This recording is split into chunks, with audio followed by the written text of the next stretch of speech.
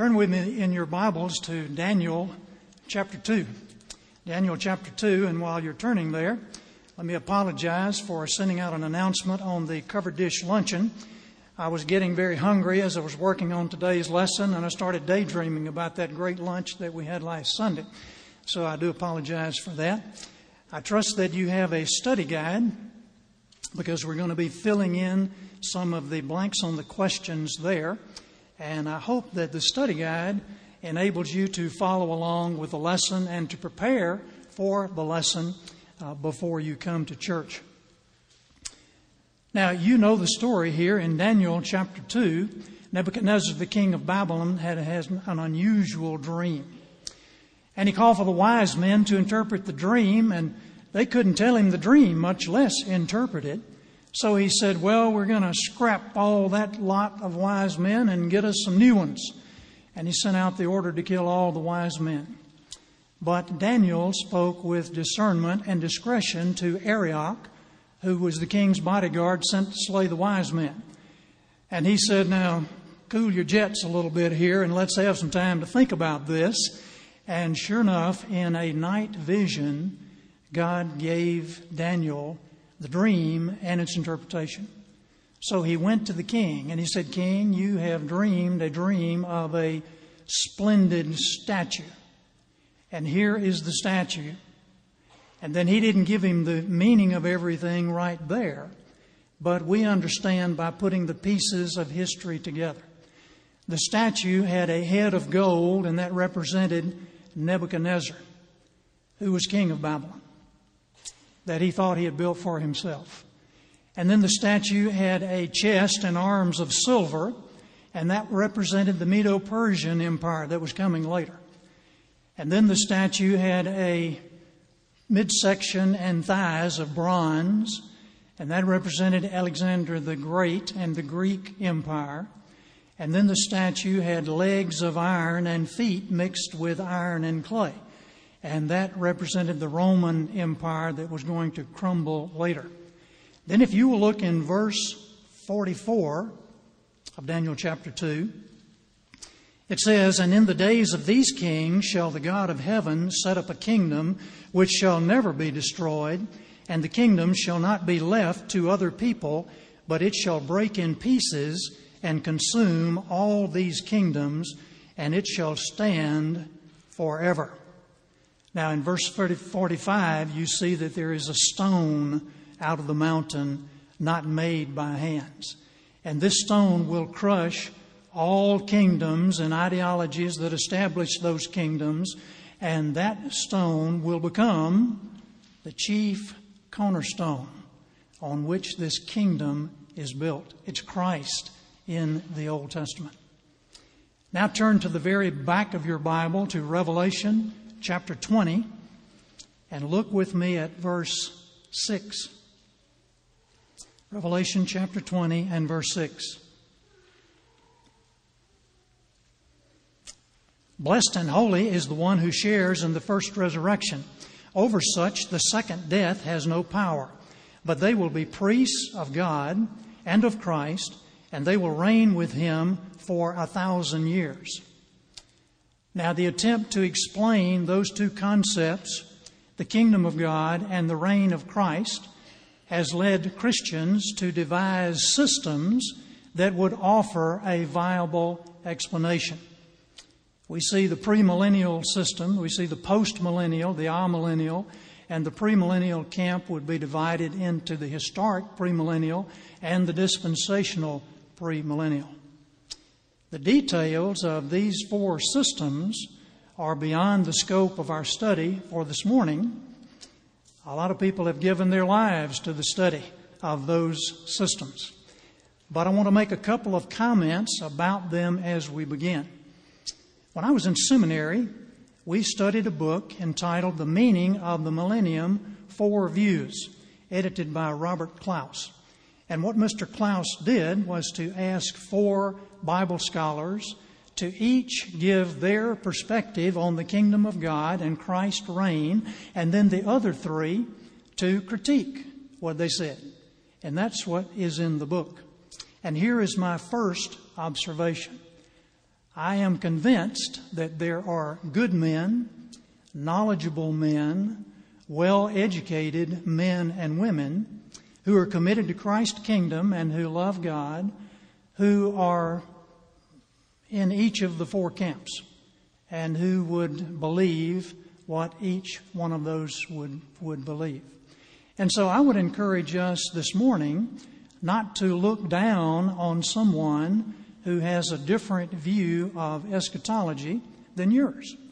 If you study what they have to say, you might be able to understand why they would believe what they believe, although you disagreed with it. So if someone has a different view than you, know that one day we'll know for sure exactly how everything is going to happen, and that is when it happens. Now, that's not to say we can't be sure of many things, and we'll look at some things this morning. Here's my second observation. Bible prophecy is a very popular subject. With the continual upheaval and threats coming out of the Middle East, volumes are pouring off the shelf every day. The sales of the Left Behind series have topped 65 million. And when the books first came out, the first 4 volumes occupied simultaneously the top 4 slots on the list of the New York Times bestseller. And 7 of them have been in the New York Times #1 bestseller. This is the best-selling American novel for adults of all times. So there is great interest in Bible prophecy. So here would be my observation. From that, I think we could draw the conclusion that prophecy is much more exciting and enticing than whatever's in second place in Christendom. But today we're going to consider not the prophetic interest in the return of Christ, but the apathetic disinterest in the implications of what Christ returning to this earth will mean for Christians and for non-Christians. The Apostle Peter asked the question, what kind of lives then ought you to live in light of Christ's return? And the answer to that question is what we want to consider this morning. We've come to 11 o'clock on God's clock, and you notice this is a little different format than we have used before, the God's Clock series, and that will be ended next week as we cover 12 o'clock, and then we'll be back to a different format. Now, first we want to look at 11 o'clock is the return of Christ, and we want to take a look at God and history. We heard in First Light this morning that God is sovereign over all nations, over all rulers, over everything. History is His story. He puts up one and sets down another, as we will see. Now, no one can thwart God's plan for history, but the exciting thing is you and I may participate with Him in what He's doing. As we pray, as we follow the principles He's given us in Scripture, as we evangelize, we can be a part of His great plan. We can help to usher in His kingdom in a sense, but no one can thwart the work of God. We see that in a number of Scripture references. Psalm 119, 90, and 91. Your faithfulness continues throughout all generations. You establish the earth, and it endures. Your laws endure to this day, for all things serve you. And then in Proverbs 21, verse 30. There is no wisdom, no insight, no plan that can succeed against the Lord. Daniel, chapter 2, the chapter from which we were reading. He changes times and seasons. He sets up kings and deposes them. He gives wisdom to the wise and knowledge to the discerning. And then in Daniel chapter 4, at the end of that time, I, Nebuchadnezzar, raised my eyes toward heaven, and my sanity was restored. And lo and behold, here comes one of the best definitions of God's sovereignty in all the Bible. It's amazing what a change in diet can do for you. Nebuchadnezzar went from caviar to crabgrass, and that got his attention. And now, here's what he's going to say shortly after he comes back to his senses. Then I praised the Most High. I honored and glorified him who lives forever. His dominion is an eternal dominion. His kingdom endures from generation to generation. All the people of the earth are regarded as nothing. He does what he pleases with the powers of heaven and the peoples of the earth. No one can hold back his hand or say to him, "What have you done?" No one can stay the hand of God. Well, what's God been doing in history? We want to look at the 5 great acts of God in the history of the world. Now, I thought it'd be interesting to see the perspective of the world on that kind of question. So I looked at the top 10 list, the 10 most important events in history. I was pretty amazed. Number 1, signing of the United States Constitution. Well, you can tell who's writing this list. I'm not sure the people in Saudi Arabia would agree with what's on the list. Number 2, the World Wars. Number 3, the assassination of Julius Caesar. Number 4, the invention of the printing press. Number 5, the invention of the airplane. Then the Declaration of Independence. Then number 7, the invention of gunpowder. If they don't agree with us, we'll blow them all up.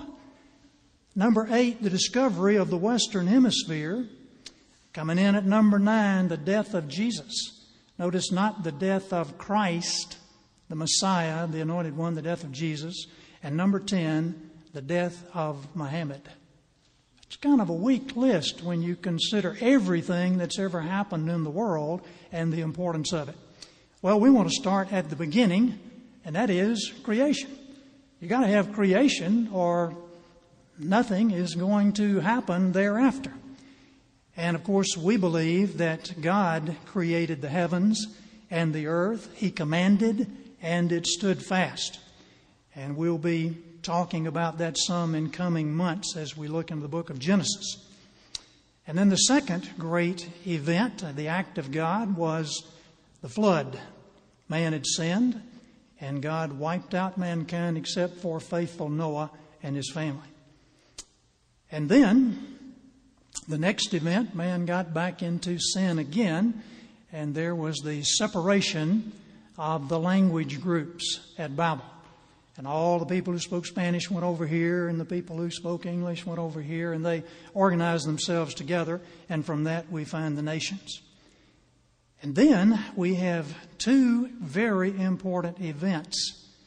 The first coming of Christ, and then the second coming of Christ.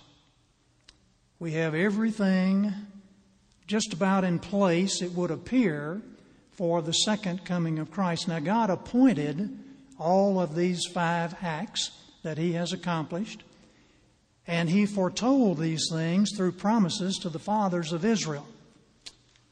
He gave the word to the prophets, and they carried the word to the Jewish people, and many Jewish people were anticipating this Messiah in the days of Christ. There were especially those faithful ones who were looking to God, who could believe God, like Anna and Simeon. And they could recognize the baby as the Messiah when he got here. So we want to look at the term in Scripture, the fullness of times, or the fullness of time. This is an expression that occurs twice in the New Testament. These 2 verses encompass the totality of God's redemptive plan in history. And in the fullness of time, and here's what God did. Here's the first fullness of time in Galatians 4:4. But when the fullness of time came, God sent forth His Son. And this would refer to the period before Christ's first coming, when the angels appeared to the shepherds and shouted, "Glory to God in the highest." Events had to take place before Christ could be born. I'm not saying they had to take place. They did take place because God said they had to take place. And as we see what those events were, we see God's sovereign preparation for the coming of Messiah and then the propagation of a new faith. First thing, a long time ago, You see there the Ten Commandments, the law had to be given in order for sin to be exposed. Paul says a lot about that in the New Testament. Then, as was mentioned in First Light, Israel had to go into captivity. They had been worshiping idols. God says this is not a good thing, and they had been warned and warned and warned. Israel went into captivity in Assyria.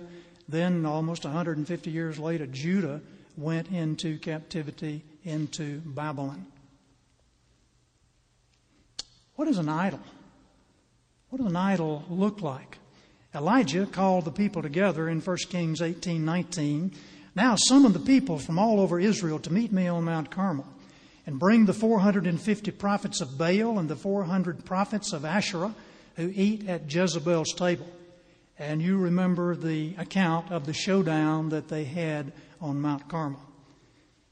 Well, here is Baal, lost his arm there, it seems.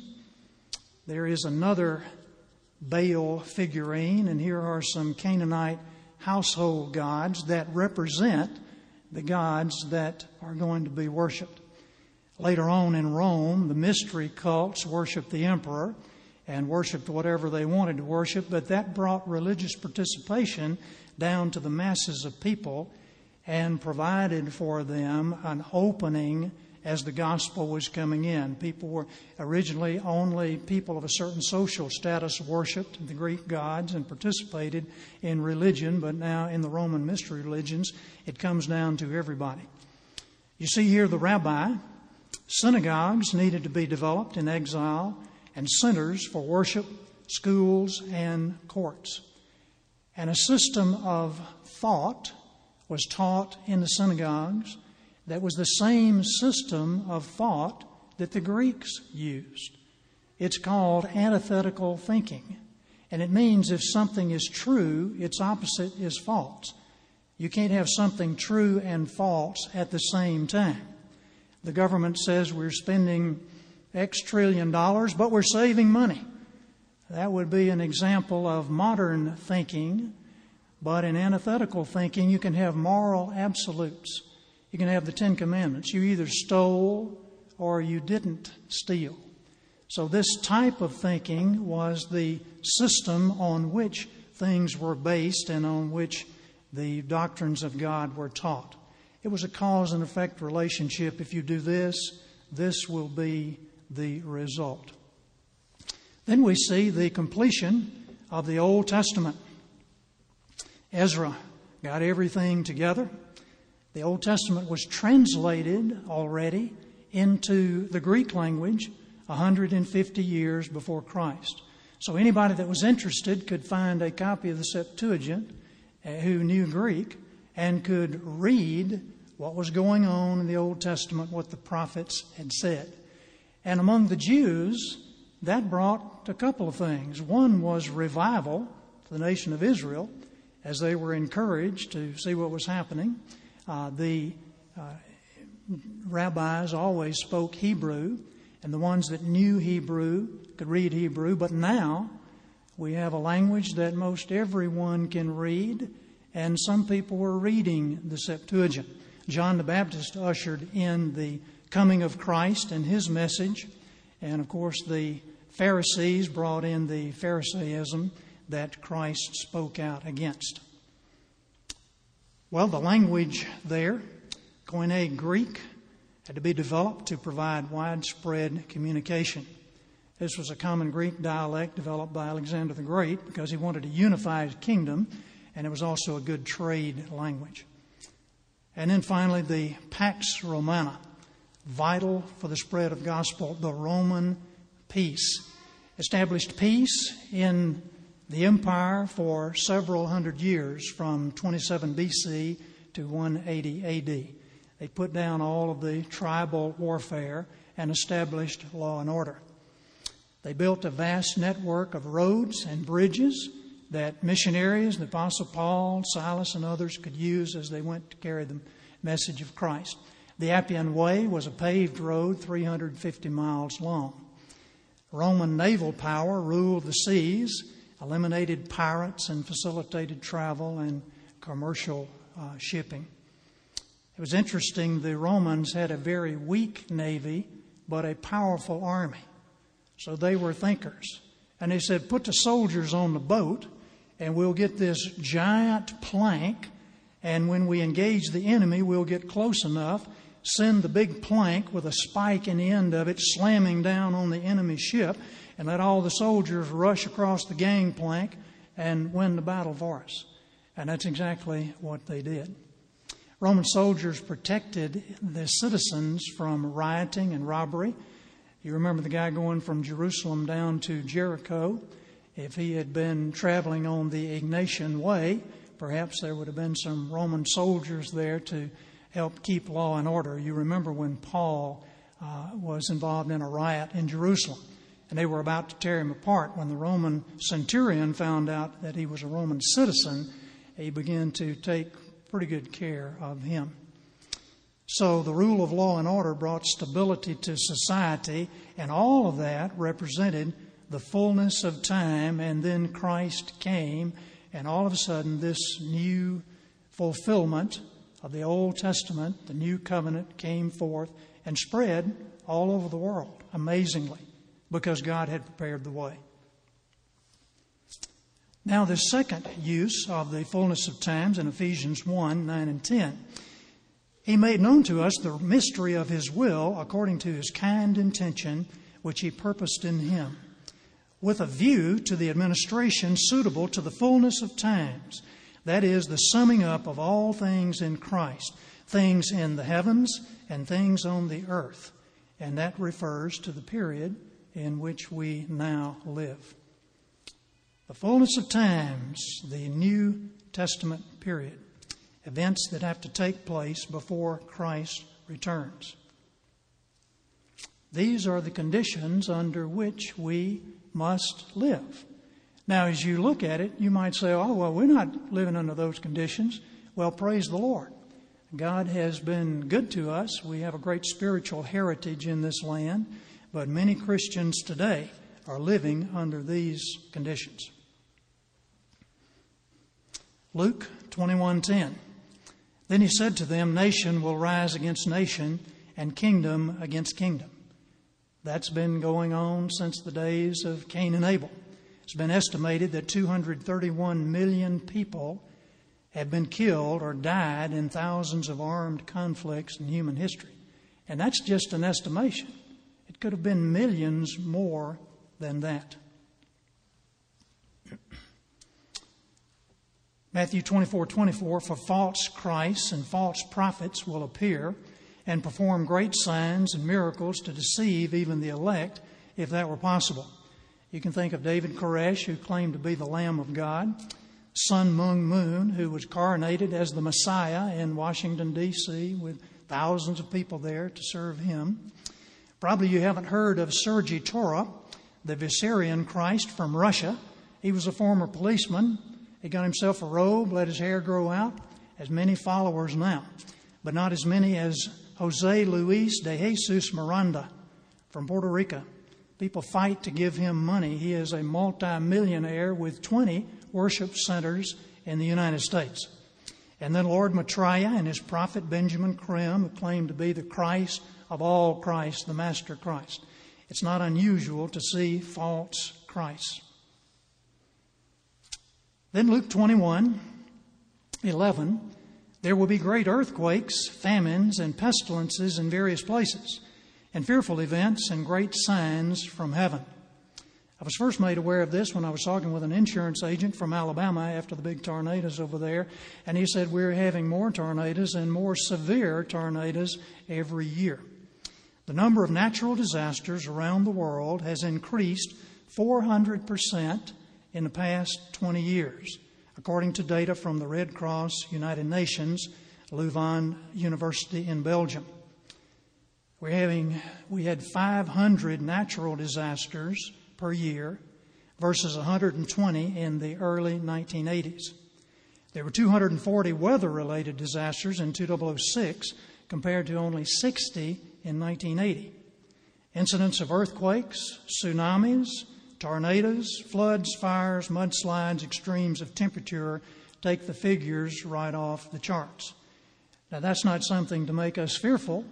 It's just something that the Bible says is going to be before the return of Christ. Then in Matthew 24:9, and you will be handed over to be persecuted and put to death, and you will be hated by all nations because of me.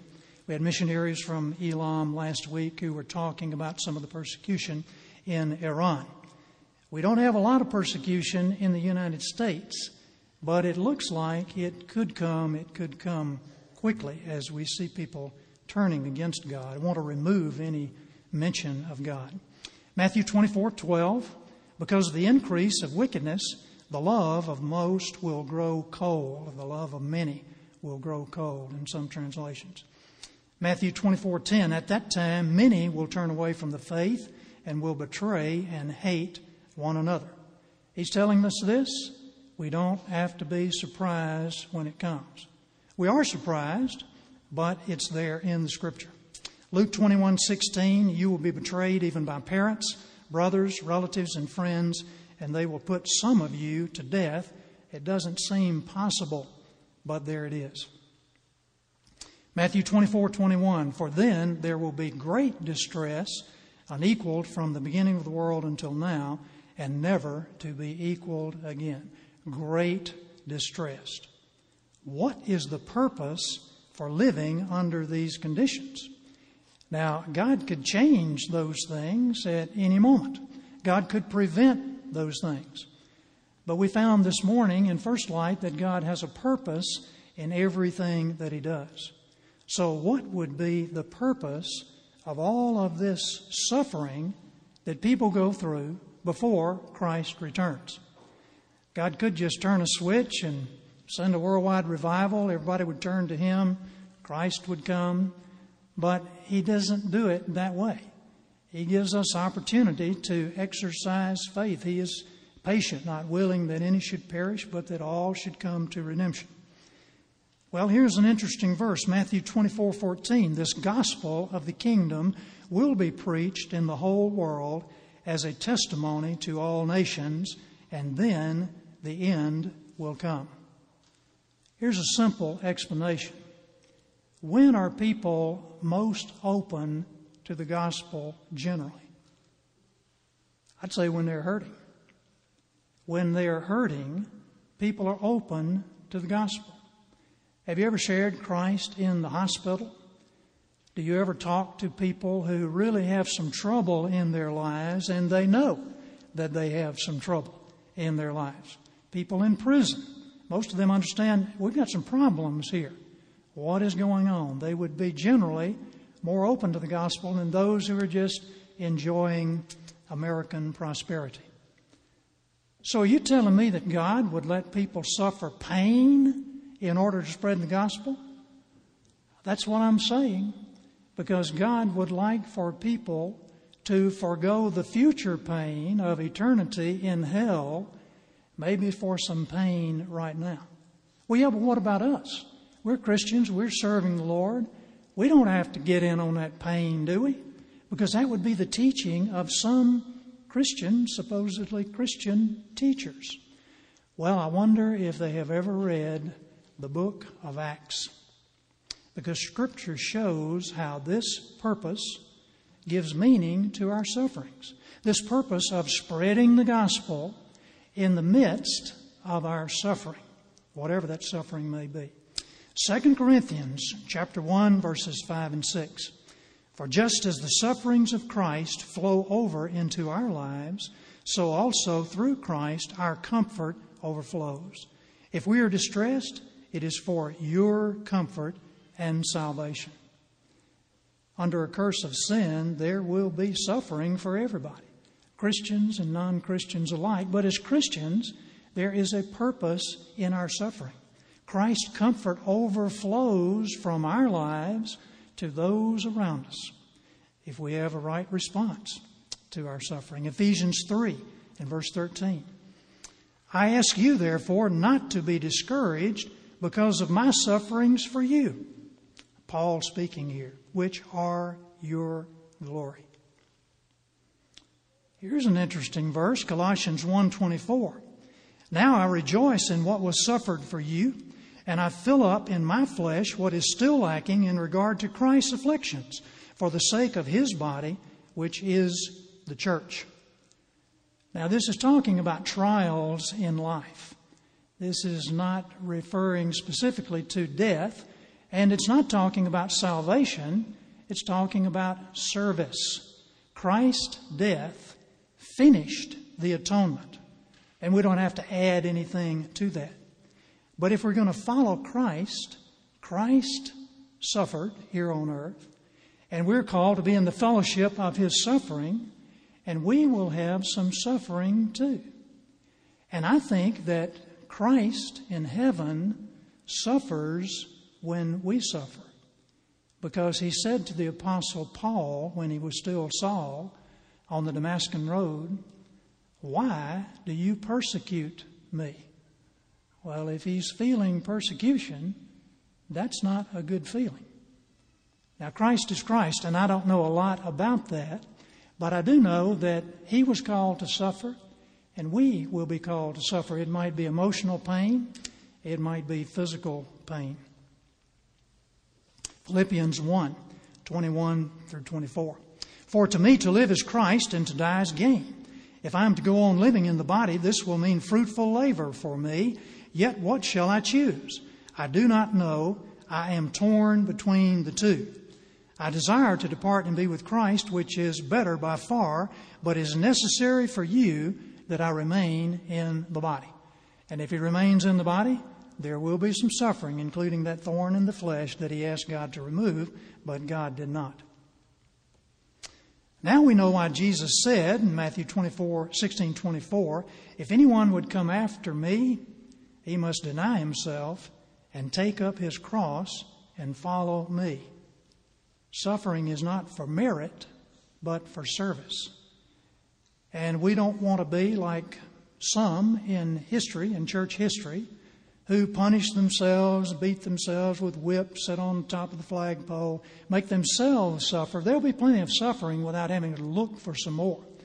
So as we serve Christ, we would expect that we would suffer in various ways. The return of Christ. In the light of His return, how should we live in the midst of suffering and tribulation? Well, one thing I would say before we go through these verses is, if you're not suffering great tribulation right now, then you ought to really rejoice, because you would be among few Christians who have ever lived who have just had an easy time of it. Acts 3:19 and 20. Repent then and turn to God, so that your sins may be wiped out, that times of refreshing may come from the Lord, that He may send the Christ who has been appointed for you, even Jesus. Repent. Romans 13:12 and 13. The night is nearly over, the day is almost here. So let us put aside the deeds of darkness and put on the armor of light. Let us behave decently. What does that mean? Well, as we've been studying all through the clock, we have seen admonitions to behave ourselves in a certain way, to put off these things, to put on other things, to have the fruit of the Spirit in our lives, to follow the Beatitudes, to have the 1 Corinthians 13 chapter of love. Those are the qualities that would define behaving decently. 1 Peter chapter 4 and verse 7, the end of all things is near. Therefore, be clear-minded. Think about things. Think about the big picture of things. Think about Christ on the throne governing the nations. Be clear-minded and self-controlled.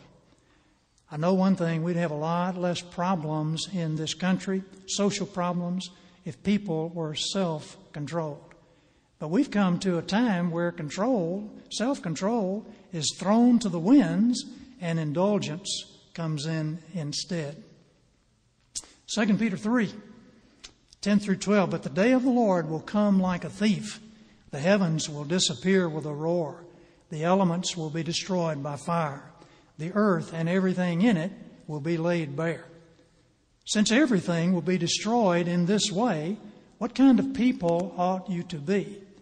You ought to live holy and godly lives as you look forward to the day of God and speed its coming. That's how you can participate with God in what He's doing. Live a holy and godly life. James 5:8. You too, be patient and stand firm, because the Lord's coming is near. Be patient. No matter what's happening today, it's not the time yet, at least until a few minutes from now, maybe this afternoon. And if you're in a difficult situation, you know that God will be working through that.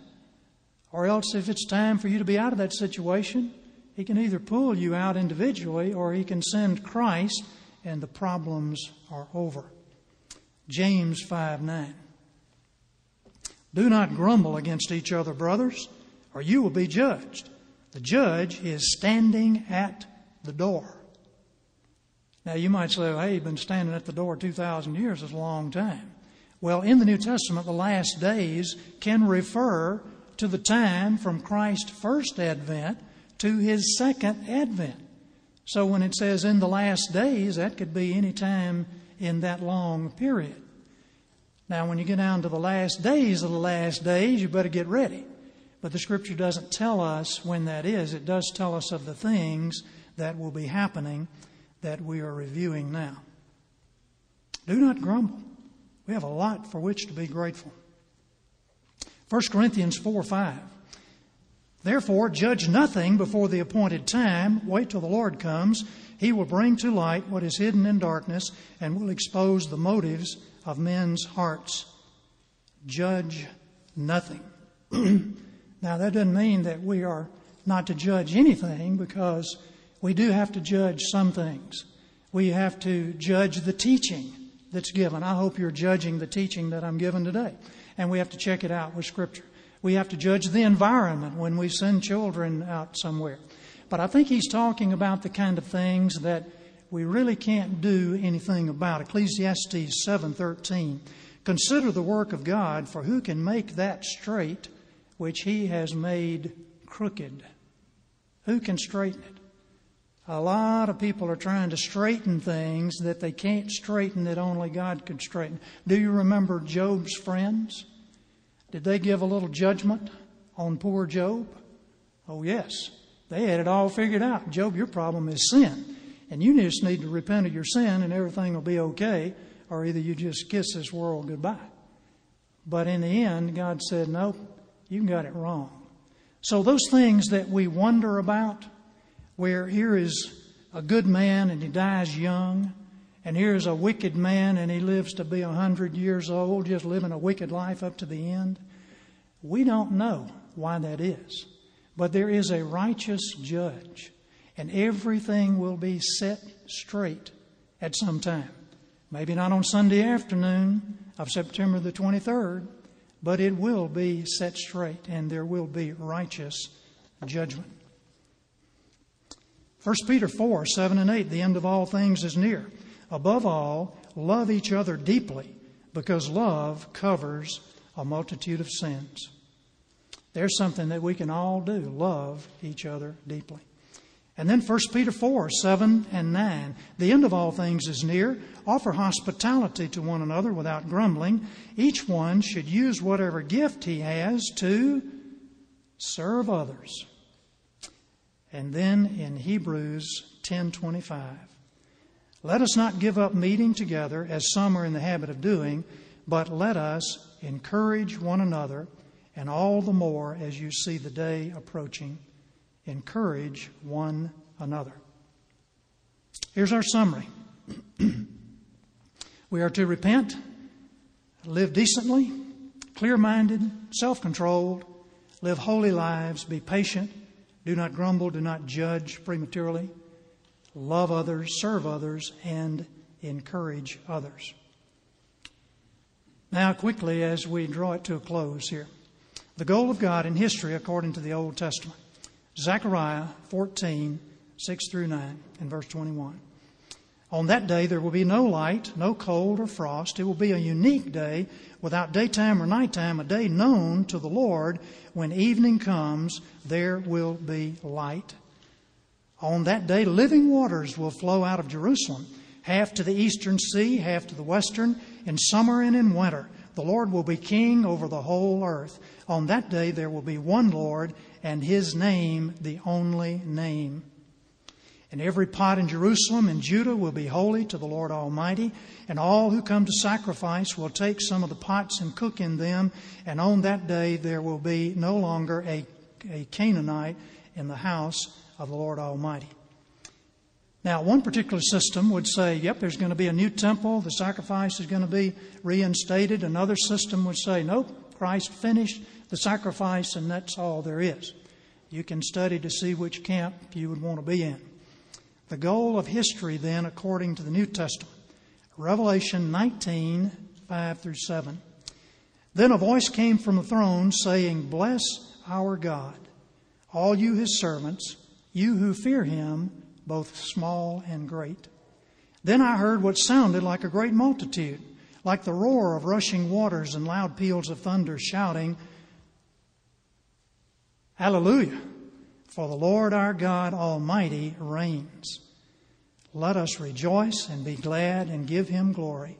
For the wedding of the Lamb has come, and His bride has made herself ready. Amen. Here's a little book that's a compilation of Puritan prayers. It has really been an encouragement in my life, The Valley of Vision. And here is one of those prayers. I'm just going to read it.